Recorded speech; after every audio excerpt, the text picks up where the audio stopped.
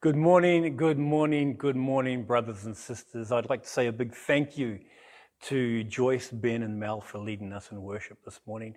The Neo Trio, as it were. It was a great blessing to see you guys worshiping together as a family and leading us in that worship as well. So thank you very much, and I look forward to many more worship sessions with you guys leading in the future. Well, praise God. The restrictions are starting to ease. Praise God that we have this opportunity now to have grandparents meet up with grandkids now, that people are able to go back to work or go back to school. Praise God that there are, and even though still restrictions, that things are starting to ease up and things are starting to open up as well. But please be wise in what you do. Please be wise and restrict yourselves and adhere to those social distancing restrictions and adhere to just things like washing your hands and common sense things. Be considerate of those people at risk within our church, those people that are still in the front lines doing the hard work and that are from our church as well. And please continue to pray for our leadership. Pray for Scott Morrison. Pray for the Premier of New South Wales, who I don't even know her name, but pray for the leaders of each of the states. So what's best for the state, what's best for the nation might be able to be exercised and done in a very wise and cautious way, but enables us to get back to some sense of normalcy throughout the world and throughout this country.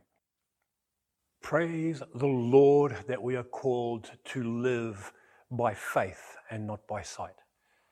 Praise the Lord that we are governed by the fact of God's truth and not by our feelings, because feelings, as good and as important as they are, they have a tendency of leading us down the wrong path many a time, because more often than not we feel like failures. More often than not we feel like we don't measure up. More often than not we feel like we are inadequate and that we fall short of what's required from us, whether it be from the expectations within our home or within our workplace, or even just in general as we fail to meet the expectations we have of ourselves.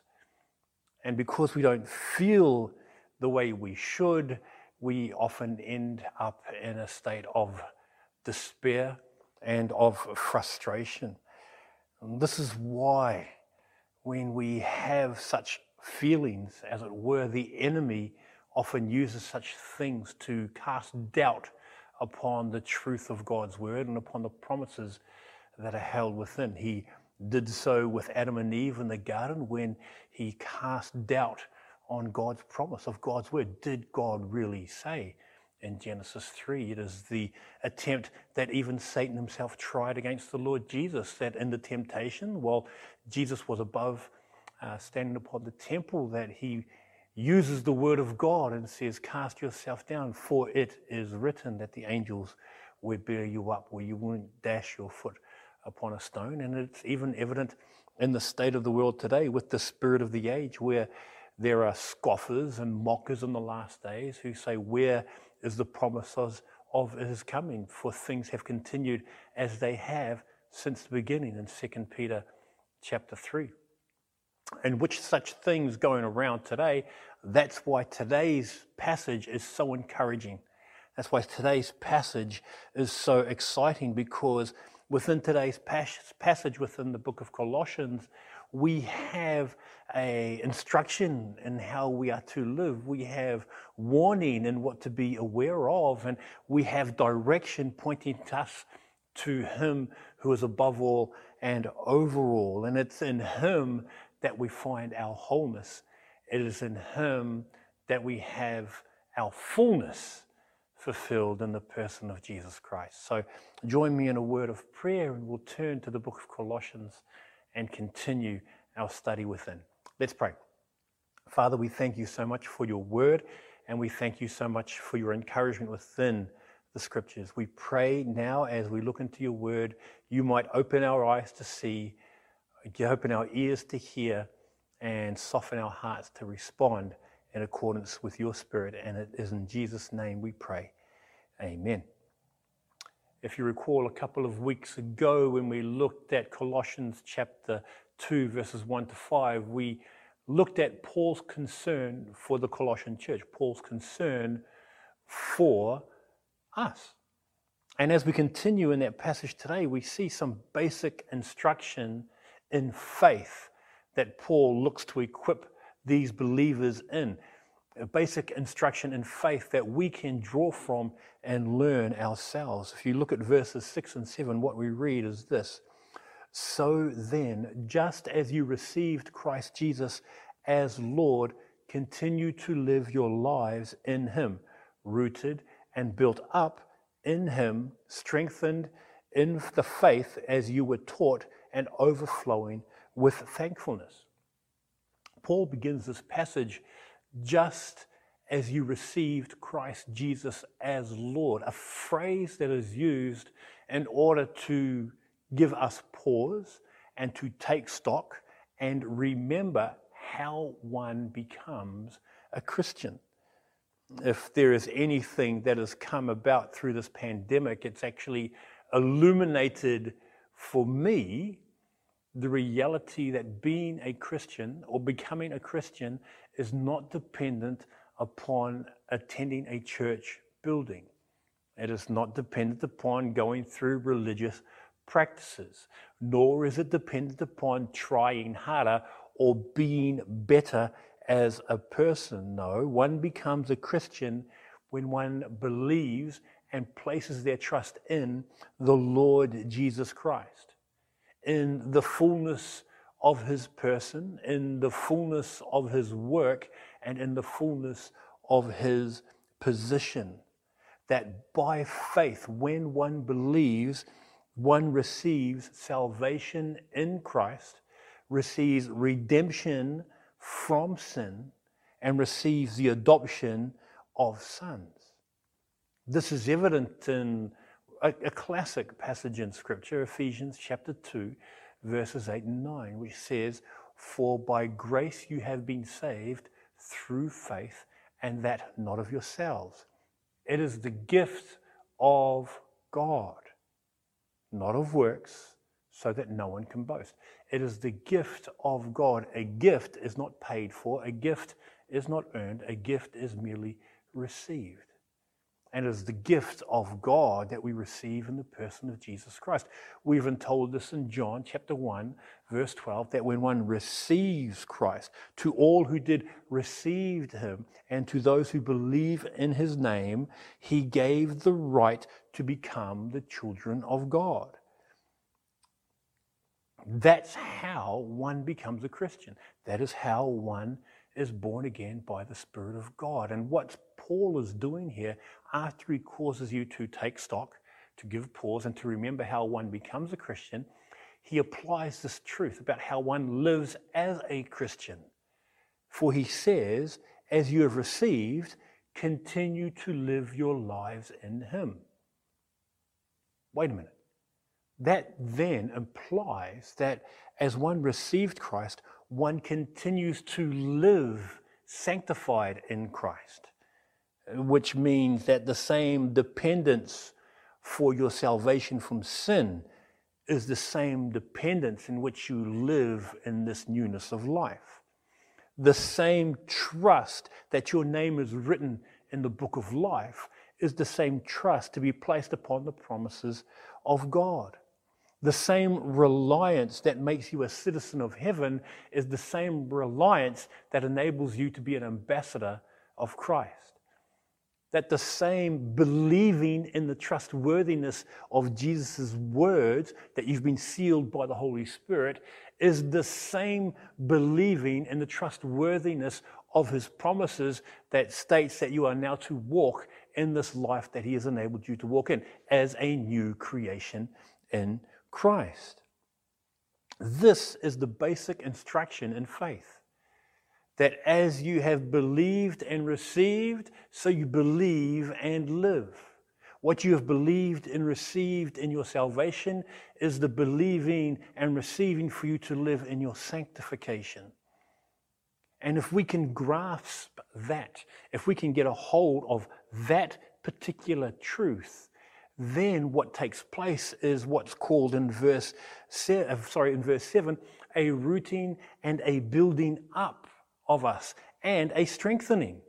To be rooted and built up in Him, there is a fullness of security as in being established. There is a fullness of involvement as in being built, because rooted means being established firmly and deeply. It means being steadfast. It means being fastened securely. It's like a picture of this is given in Psalm 1 when it says that he shall be like a tree planted by the rivers of water that will bring forth his fruit in his season.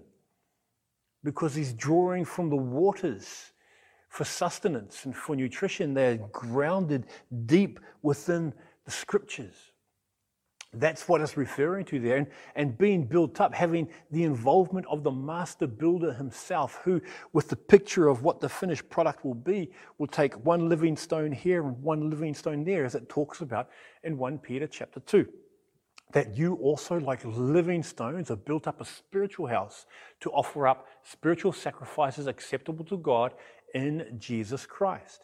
And in that being rooted and established, in that being built up and involved with, what takes place from then is being strengthened. To be strengthened, because in such security and in such involvement, there is this strengthening that takes place because of the truth of which you are grounded in and established in and built up by. To be able to grow in strength and to be strong in the Lord, to be strong in His Word, to be strong in faith, to be strong in dependence, to be strong in relationship. That's what takes place as you live a life by faith, depending on the person of Jesus Christ. For having this basic instruction for faith, or in faith in place, having that in place, that how one became a Christian is how one is supposed to live as a Christian, is done so in order to be aware of error. You have a basic instruction in faith in order to be aware of error. And this is in verse 8.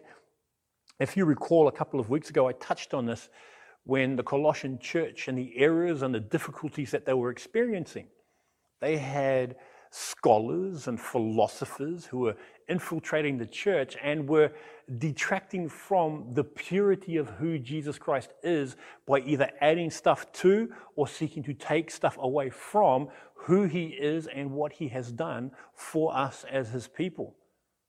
Something quite familiar about that, actually, when you think about it in the long run. We'll look at that in a little bit. In verse 8, Paul warns them of this.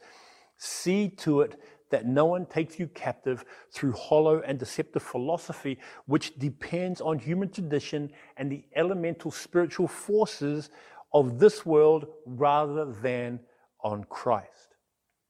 You see, it is very easy for you and I to be caught up and to be imprisoned by people that are either qualified, that are charismatic. What I mean by that is gifted, whether they are articulate, or even if they're intelligent, if they sound good, if they say something correctly, if they package it in a certain way, we often fall for such things to think, well, okay, that might be what it's supposed to be. And it draws us away from the foundations of what God's Word says. So we need to be very aware of that. We need to be very careful of that. One person said a few years ago, I recall this, and I thought it was quite humorous, and the fact that one of the greatest cons of the modern era today is that of bottled water, and how people are willing to pay a few dollars a pop to buy water that is pretty much free from your tap. I don't know what any of the intricacies are, but I mean, in all honesty, I still buy water now, which is, I've fallen for that con. Anyway, the same packaging is being done within the church. The same packaging is done in order to get more people to come to church. They promise things that might be contrary to God's word, or might be a watering down of His message. In order to get people to stay in the church, there might be an accommodating of various lifestyles or things that God would not approve of from the scriptures. In order to be less offensive, there might be a watering down of this gospel message that God came into the world to save sinners, of which I am chief. And so we might have these sorts of things taking place within the church in order to be more user-friendly, which we need to be aware of. And that's happening from within the church. Then you have things going on from outside of the church, when you have people who are trying to enforce their standards, their values, their strategies on how to bring about unity from outside the church, saying how we should only speak certain truths from the pulpit and trying to limit what we can say. People who are coming in and saying you're being intolerant, you're adding to disunity, you're being discriminatory. And that is trying to infiltrate the church even today, where we are confronted and we are supposed to adhere to standards and values and ideologies outside of the church that are of this world as opposed to being of this word. Something we need to be aware of and to be careful we don't fall into that trap for the sake of being relevant, of being accepted. And so we need to be very careful of such human traditions and deceptive philosophies that take place. I would encourage you, make sure you have yourself grounded within the Word. Now, I remember a few years ago when a young man asked me and he actually said, well, with all the denominations within Christendom, with all of the religions that are out there, how do you know that what you have is the truth, that what you believe is what you're supposed to believe? Now, I basically said to him the best way to determine truth from falsehood, things which are pleasing to God and things that are not, is looking within the scriptures. If anything diminishes, if anything takes away from the person of Jesus Christ and takes away from the work that he done at Calvary, if anything contradicts scripture or seeks to belittle or to not be considered as important within their views, then that's a signpost, that's an alarm bell to go off. That's a red flag right there. Because if anything takes away or diminishes from Jesus Christ and for what he's done, then you have to be very, very wary.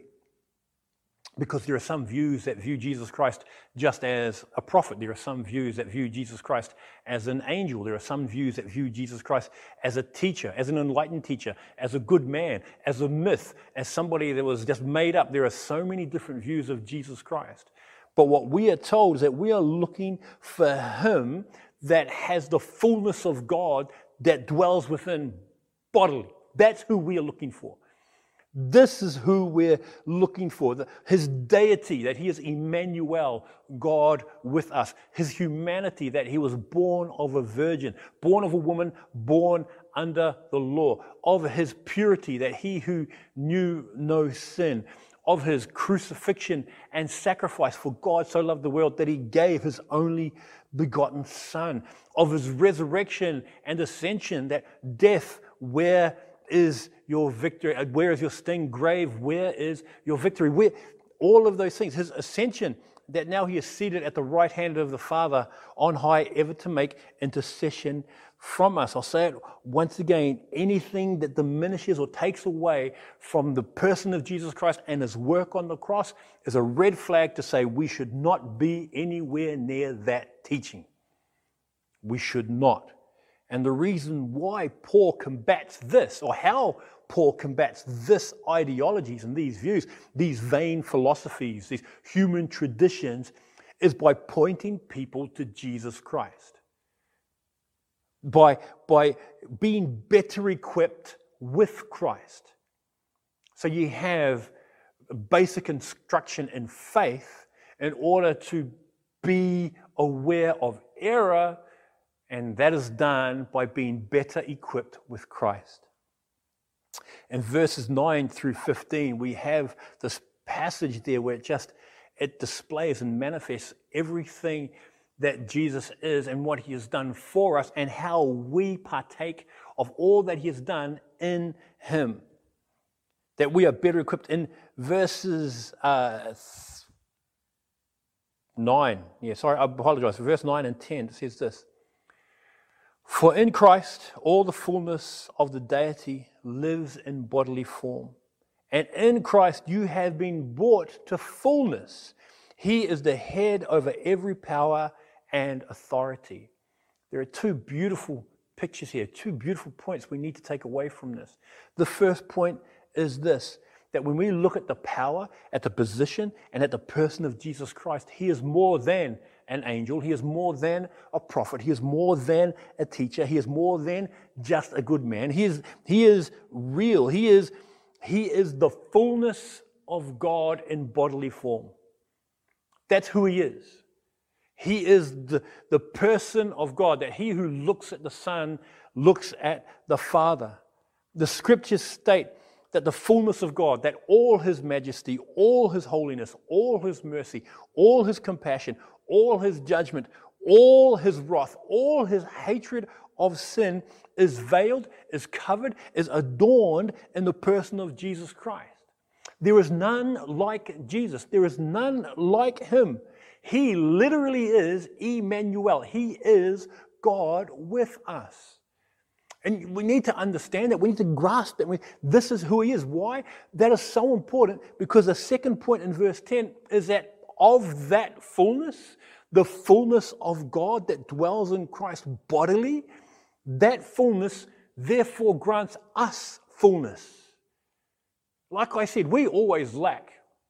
We do lack. We always feel like, but when it comes to meeting God's standards, we all fall far short. Romans 3:23 says, for all have sinned and fall short of the glory of God. We all fall short. But in Christ, through faith, by grace, through faith in Him, we are made full. We are made complete. The New King James actually translates that word fullness as complete. We are made complete in Him. We are brought to completion through what He has done. And that is absolutely made because of His fullness.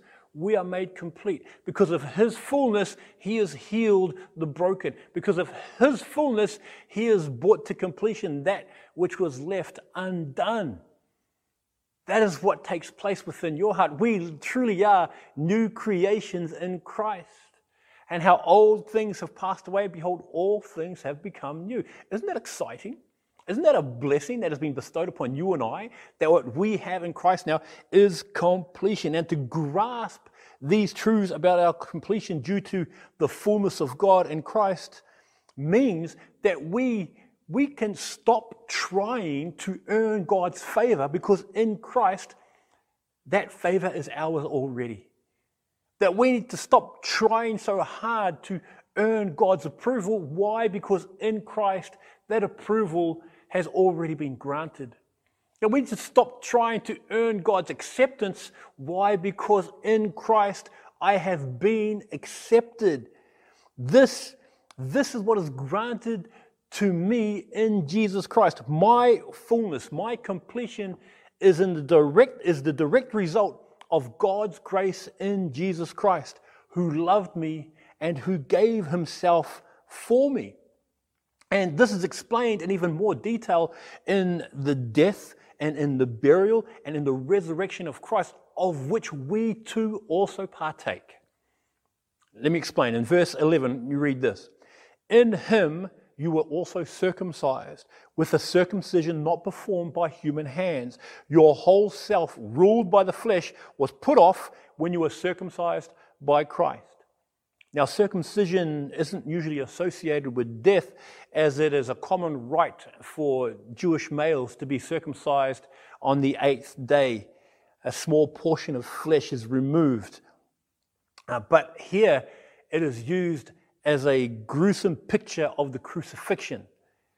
Jesus' circumcision was not of a small piece of flesh, but a stripping away of His entire body through a brutal and violent death on the cross.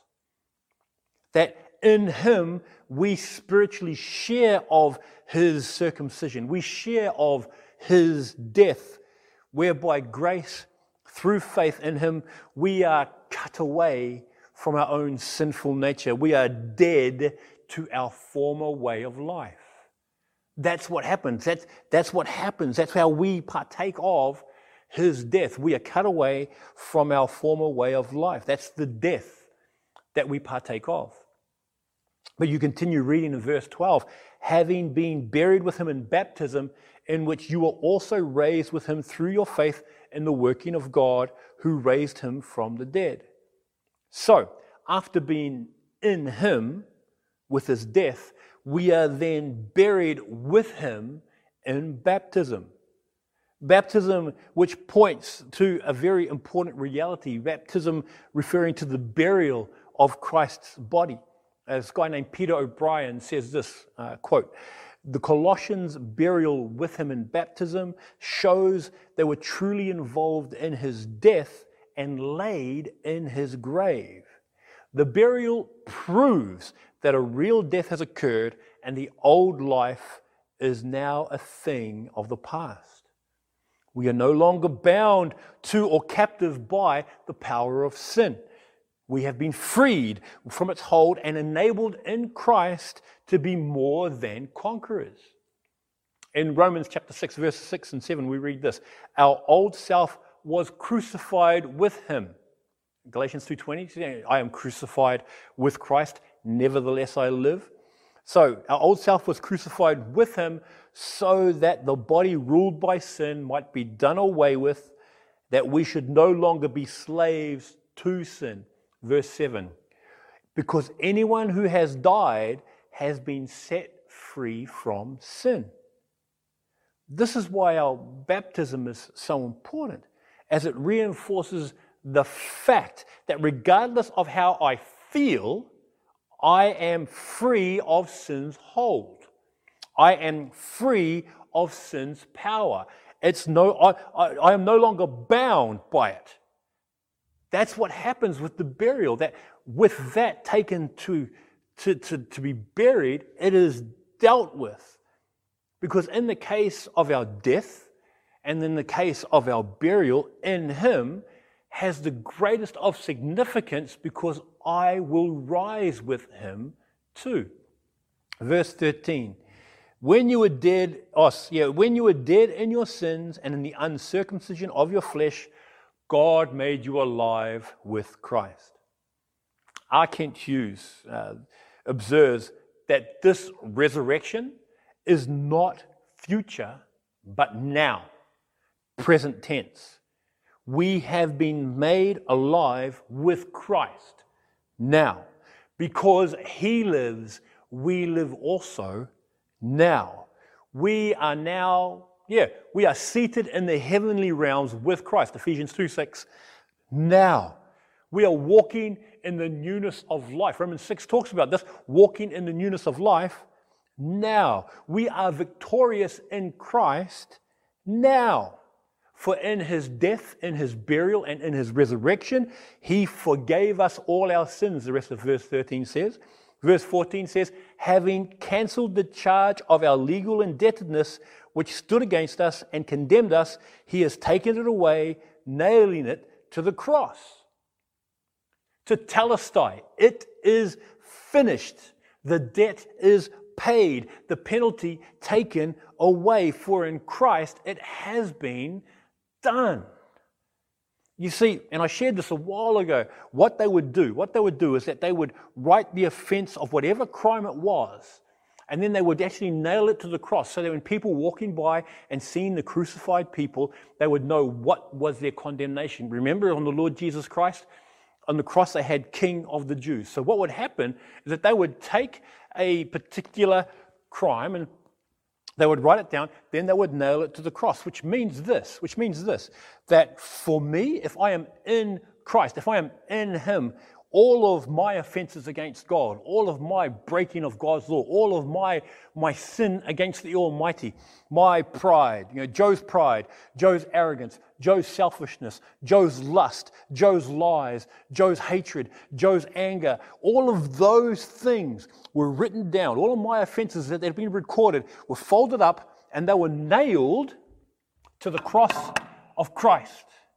They were nailed to the cross of Christ, which means this: when he died and paid the price for my sin, my debt was paid. Which means this: that when he was buried and I was buried with him, that in him I was buried too, my sin was taken to the grave. And when he rose again from the dead, I rose again with him, free of all of sin's penalty, all of sin's power, and ultimately all of sin's presence. That is what has taken place. That is the fullness that I now experience in Jesus Christ, because I have been set free from my old self. This is one of the greatest things that you and I need to get a hold of. That's why we're told to reckon ourselves dead to sin, because sin no longer has hold over us. And we read this at the end, verse 15, that through his death, his burial, and resurrection, of which we partake of in him, he, in verse 15, disarmed the powers and authorities. He made a public spectacle of them, triumphing over them by the cross. The powers and authorities are the demonic powers in opposition to Jesus Christ and to his church. And the spectacle is being made of them, pointing to the fact that they in Christ have been overcome, that they in Christ have been defeated, and that they in Christ have been rendered powerless. The picture is given, and I remember many years ago at the More Than Conquerors camp, what they would do after they would conquer another nation and conquer an opposing king, they would set up a big parade to show the powerlessness of the king that they had captured. And they would have a procession, and they would have all the treasures, all the spoils of war that were taken, all the prisoners, and all of these things would just be paraded in front of all the other people in Rome. And then they would have, ultimately at the end, they would have the opposing king who had been shown and humiliated, that he had been conquered. They would have the king's family, the king's servants. They would have a whole bunch of other prisoners. And the last person to come along in the parade would be the king themselves. The reigning general. There was one particular person in history when they conquered Macedonia. I think it was Aemilius Paulus was his name. And at the end he would be there, and people would realize he had been conquered by this one and say, I have complete control over this. I have shown and demonstrated my force and my power over this enemy. Now, this is the picture Paul is giving for us, that in Christ the enemy has been defeated. That in Christ the enemy has been rendered powerless. That in Christ they have been overcome. So that's when we are to see that while the enemy still exists, while the enemy is still there, they are defeated. They've been conquered by the blood of Jesus and rendered powerless and defeated in Jesus' name. R. Kent Hughes says this: we need no longer fear the outcome of our battle with evil. Christ has conquered. We have conquered. We will conquer. In view of all this, why then would we go to anywhere else or to anyone else but to the Lord Jesus Christ himself for the fullness of life and for the fullness of purpose? Why else would we want to go? Now look, having relationships is wonderful. Knowing people and being involved with people is a wonderful thing. Please don't misunderstand me. But to find our fullness in human relationships will ultimately lead us to disappointment. Why? Because people let us down. People will fail us. Why else would we go? Why should we not go to the Lord Jesus Christ to have fullness of relationship, intimacy of friendship? I mean, do your best at work. Do your best at school. Do your best in your careers and things. But don't look for your fullness of purpose in such things. Because ultimately, jobs can be lost. Ultimately, houses can be gone. Things wear down. Things you can't take with you. But to find your purpose in the fullness of Jesus Christ, that lasts to eternity. Because to sit down and look for your purpose in things leads ultimately to emptiness and frustration. By faith, we are to trust in and live according to the Word of God. The person of Jesus Christ who loved you and gave himself for you. Instead of being taken captive by the hollow traditions and the philosophies of humanity, maybe we should be captivated and caught up in the greatness and in the person of our Lord Jesus, knowing that we will receive fullness of purpose, fullness of life, fullness of love, fullness of mercy, fullness of compassion, fullness of grace in the person of Christ and in Him alone. My encouragement to you today, my encouragement to you is that as you head off on your day, as you go from here, you will not be worried or caught up in the cares and affairs of this life. Instead, you would come to know and understand the greatness of who Jesus is and find your contentment in Him and in Him alone. So, may we pray the same prayer as Paul, that we might know Him and the power of His resurrection and the fellowship of His suffering, being made conformable to His death. May we come to know and understand that so intimately that we would not be content with the second-rate things that this world has to offer. So, may we come to know and experience the fullness of Christ that we have been given and been made available to us. Let's pray. Father, we thank you so much for the fullness in Jesus. We thank you so much that you give us the greatness and the fullness that extends so far beyond what this world has to offer. Help us to truly appreciate what you've given us in your Son. And as we go from here now, may you encourage us, may you challenge us, may you burden our hearts to hold on to you and everything that you are for our contentment and for our abundance in life. We ask for you to dismiss us now in Jesus' mighty name. Amen. Well, brothers and sisters, thank you so much for allowing me to share the word with you this morning. I pray you've taken something away from this, and if you'd like to discuss it in our Zoom meeting, it'd be great to catch up with you and talk with you guys a little bit after this. So God bless, and we'll see you guys next week.